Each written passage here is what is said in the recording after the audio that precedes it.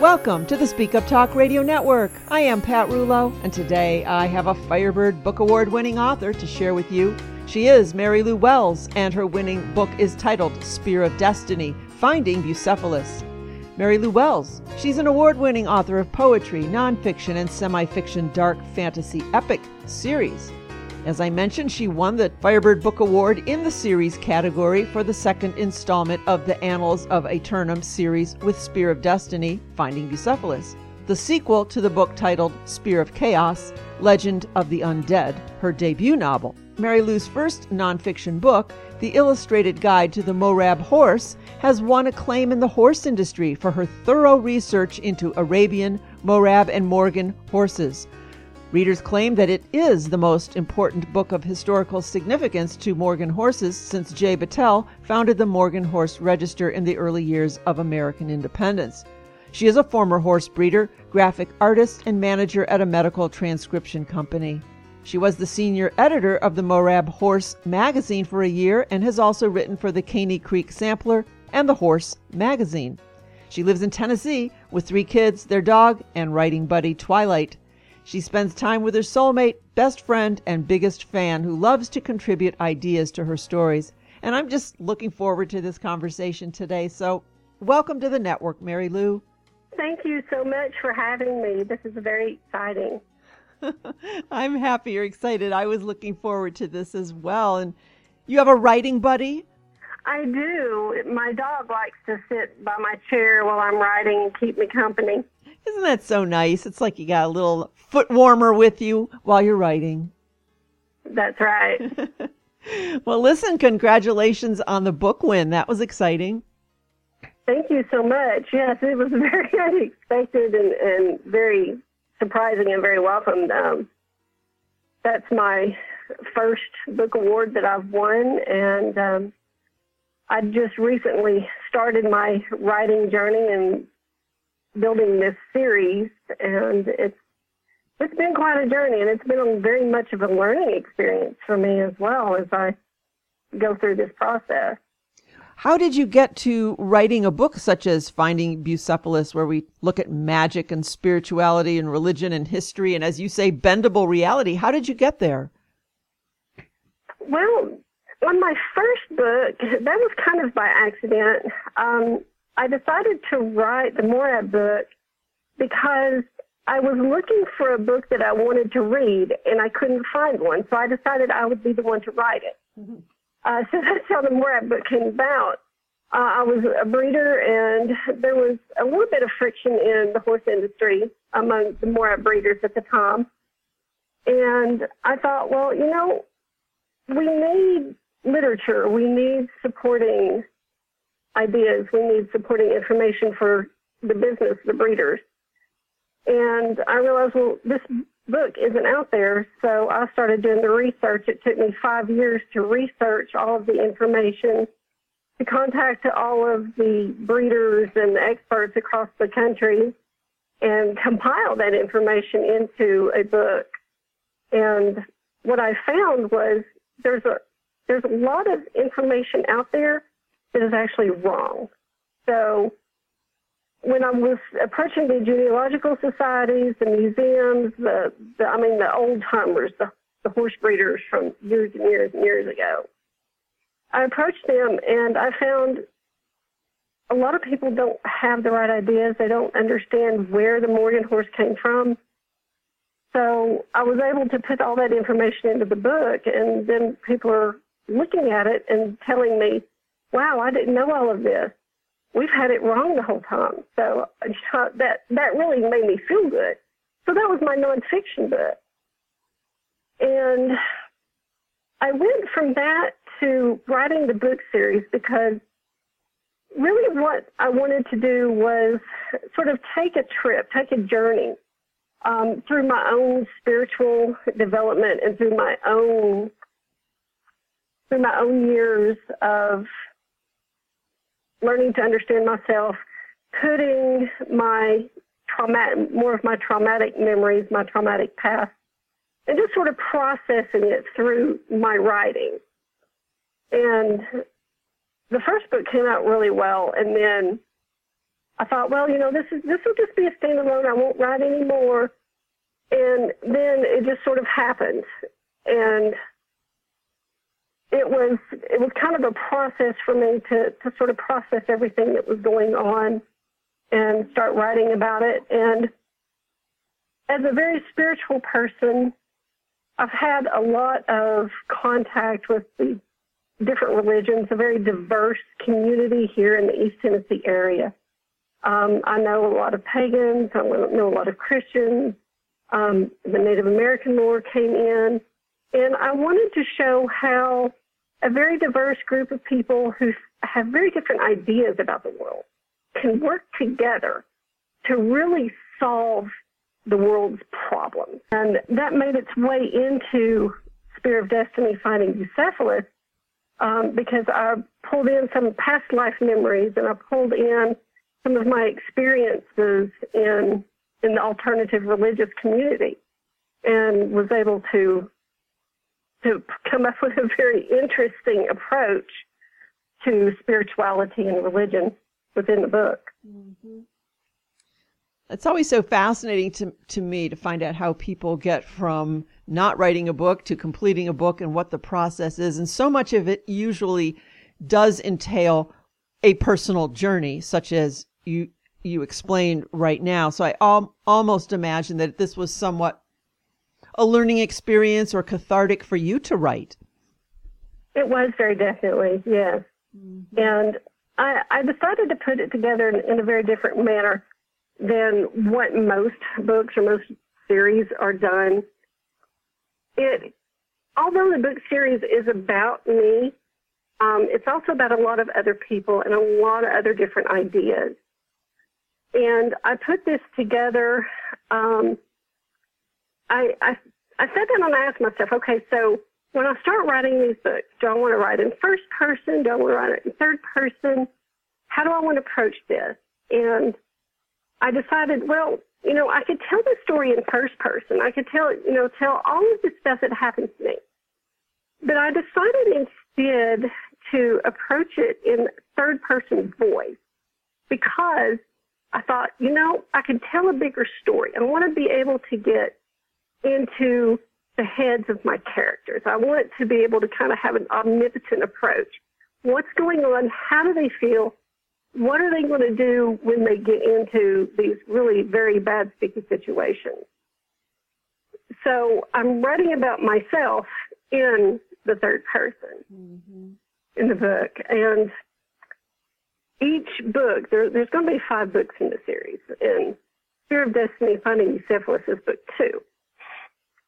And I really start kicking off the series in the second book, because what I also wanted to do was I wanted to tell the story in context of history. This is very, very much a historical book series. It's historical fantasy. It's a historical fiction.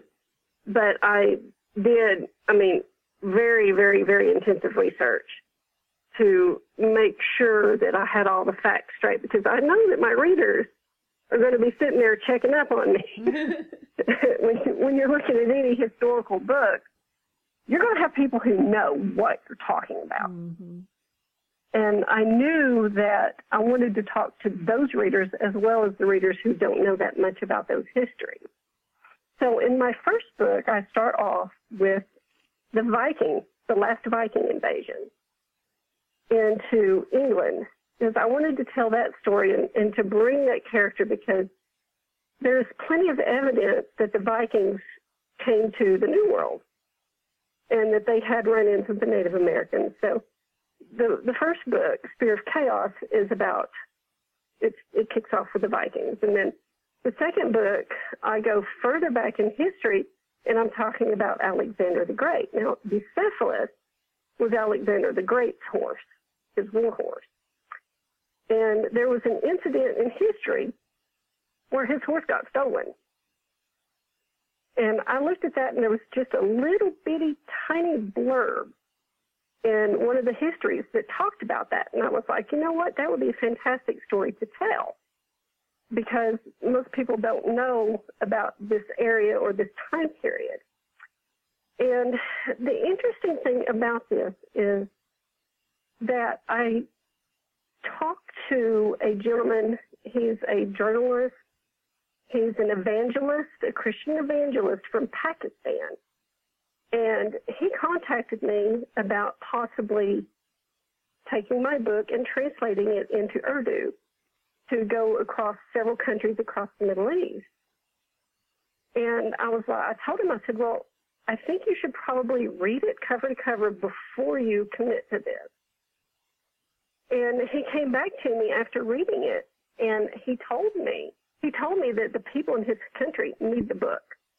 And I was like, okay, so what do you find so interesting about the book that you're saying that your countrymen need to read this? He said, because it's our history.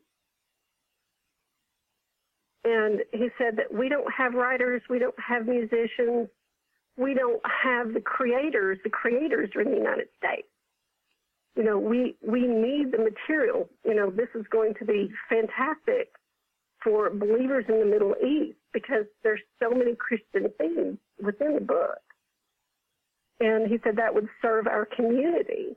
So I am working on an agreement with him to get the book translated. That's exciting, especially unplanned, too.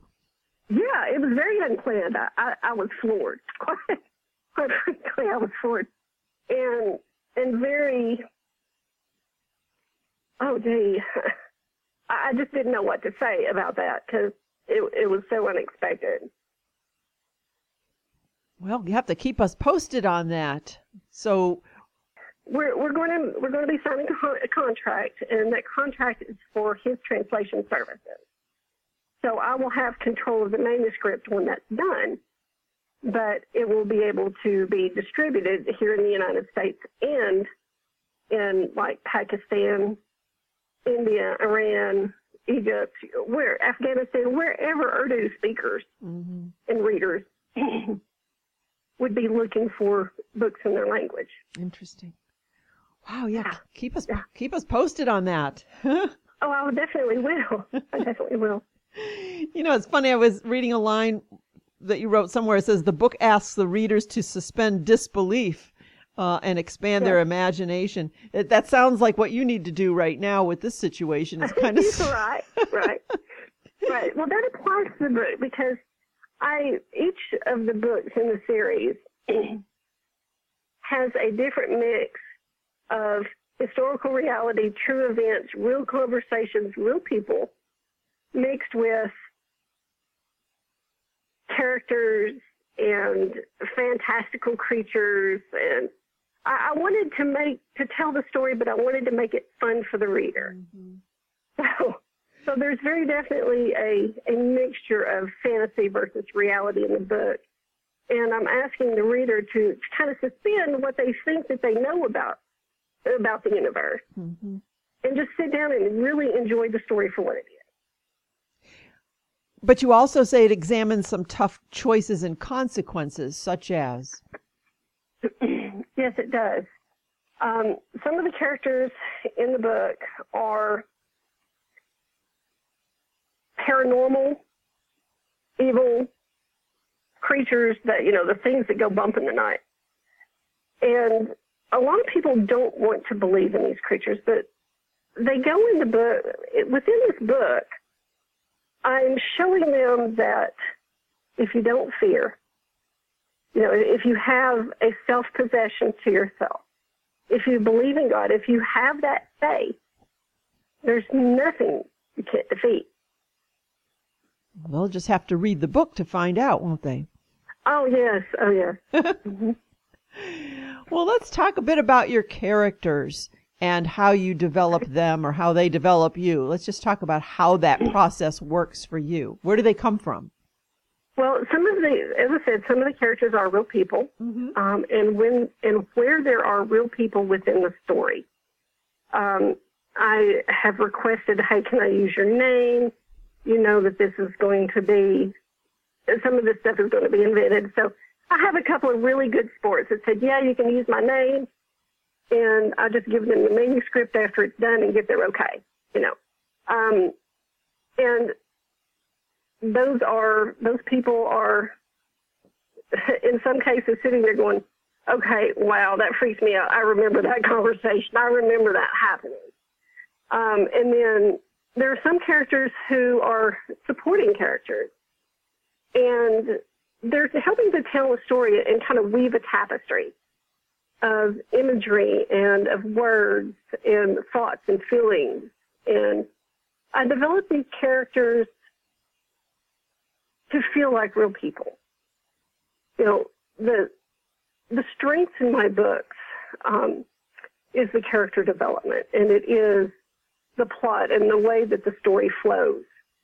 Well, speaking of plot then, do you write it all out ahead of time so you know where you're going, so you know when you reach the end of the book, or do you meander around with the characters and kind of along for the ride? Well, that's kind of a good question.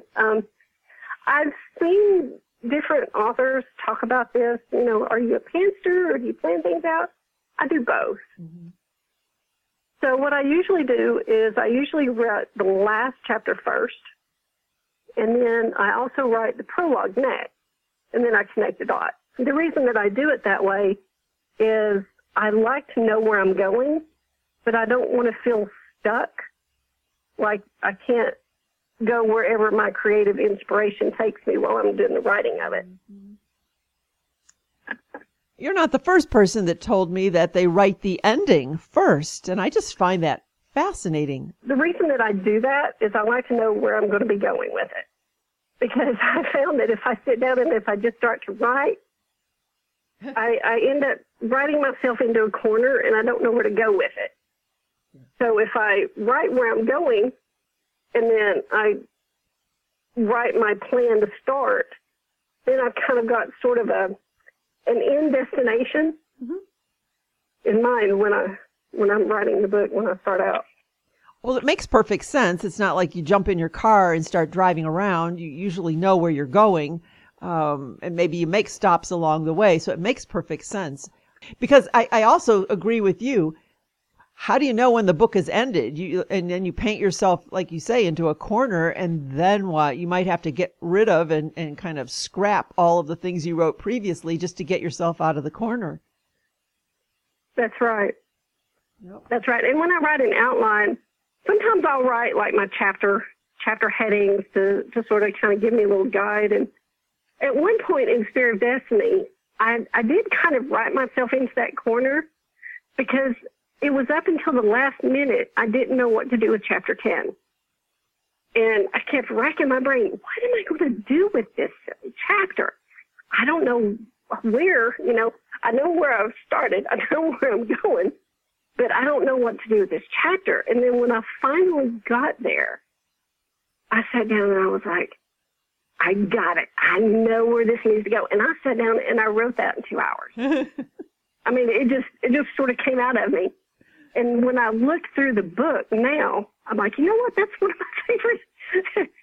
The scene at the end of chapter 10 is one of my favorite scenes in the book.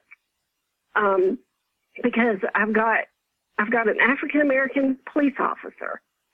She's a fabulous lady. Her name's Diane. And my friend Brian, who is one of the real characters, right? Real people. And they're standing there in the Roane County Jail. And they're faced with a demon who's in the jail.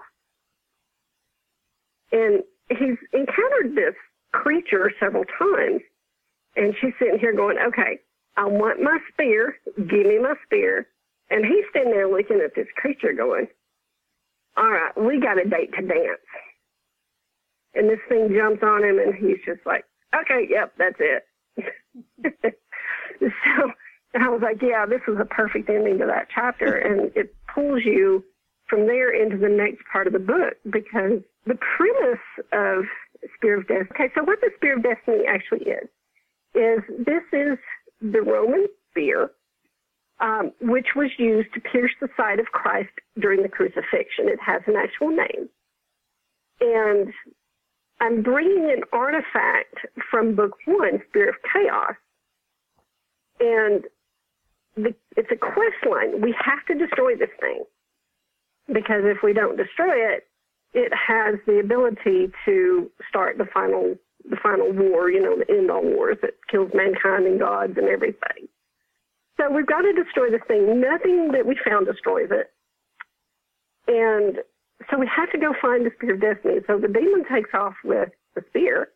So we have to go running off after the Spear of Destiny, and lots of other fun ensues over that. I don't want to give away too much of the plot because it's a fantastic book. It's a fantastic read. No, I have a hard time. I really have a hard time editing because I get pulled into my own story, and then I forget I'm supposed to be editing, and I find myself just sitting there reading it. My oldest daughter is my editor. She edits a lot of fan fiction, and she has edited, kind of sat with me through this journey and helped me edit, and we have gone through it, I think, 1,000 times, making sure that we've caught all the errors and making sure the grammar is great and everything. Because, we realized that as an indie author, that my work has to be absolutely freaking top-notch, because there are so many people who say, oh, I'm not going to read an indie author because their work is no good. It's riddled with grammatical errors and punctuation errors. So, I mean, we have crossed our T's, dotted our I's, and made sure everything was just absolutely perfect before we put this thing out. I'm hoping that at this point in time, people aren't feeling that way about indie authors anymore. I can see back in the day when it was just a emerging phenomenon, if you want to call it that. I don't look at it that way anymore. I'm actually attracted more so to an indie author because I just feel the authenticity is there. They're not they're not answering to somebody else. It's not edited beyond recognition, and it's true. It's truth. That's awesome. It's nice to hear somebody say that, because I see a lot of different things online going back and forth between the traditionally published and the indie authors, but I will say, I'll address that on my account. I didn't write to a genre. It falls within several genres because what I wanted to do was tell a story instead of write to somebody else's formula. Right.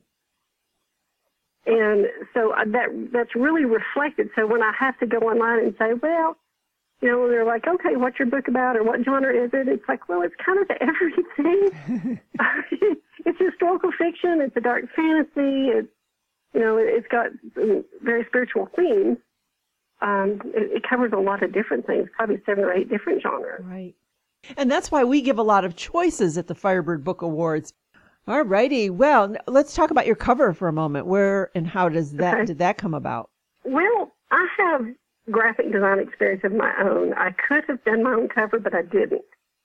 And the reason is that I realized that my computer's getting too old, so it won't run the software. So I went to Fiverr, and I found a really nice gentleman that I thought that, I was just curious his covers, and I thought, I kind of like his work. I told him, I said, I need a couple of covers for a couple of books, and if I like your stuff, I'll use you for the rest of the series. And he's from, actually, another guy from Pakistan did my cover. Mm-hmm. Wherever you find somebody, it doesn't really matter where, as long as they can fulfill your conception of the cover. All righty. Well, we know what's next. You're still working on the next book, and you say there's going to be. Yes, I'm working on book 3. Mm-hmm. I just finished the revisions on book 1, so we decided that we were going to put it back out again. And the next book is going to be titled Daughter of Death, Exodus to Egypt. And on this book, it starts out with the pre-Egypt history, and it's the history of Khebichet, because Khebichet figures heavily in book 2. And so we're going to be telling her story. And then in book 4 is going to be called The Blessing Bowls, A Promise. Mm-hmm. And that is going to be during the pyramid building age of Egypt. And the final book is going to be Gate to the Abyss. And that book is where everything just breaks open, and angels and demons and humans all trying to figure it out. Oh my gosh, we have a lot to look forward to. Oh yeah, we're not even close to running out of content yet. So we're having a good time writing these books. I don't think you're going to run out of ideas, my friend. I don't sense that about you. No. Not at all. Well, is there anything that we missed today that you would like to highlight? The general focus of the book series, I think, is just the narrating the journey to God through the lens of fiction. We covered pretty much everything else, I think. Okay. All righty. Well, then how about if you share your contact information where folks can find out more about you, where they can purchase your books? Okay. There's a couple ways right now. I am going to be putting it out onto Amazon and probably Barnes & Noble, but right now it is available on Lulu. Both books are live on Lulu. So you can go to lulu.com and just type my name, Mary Lou Wells, into the search bar. And my little bookstore page will come up with all of the books there.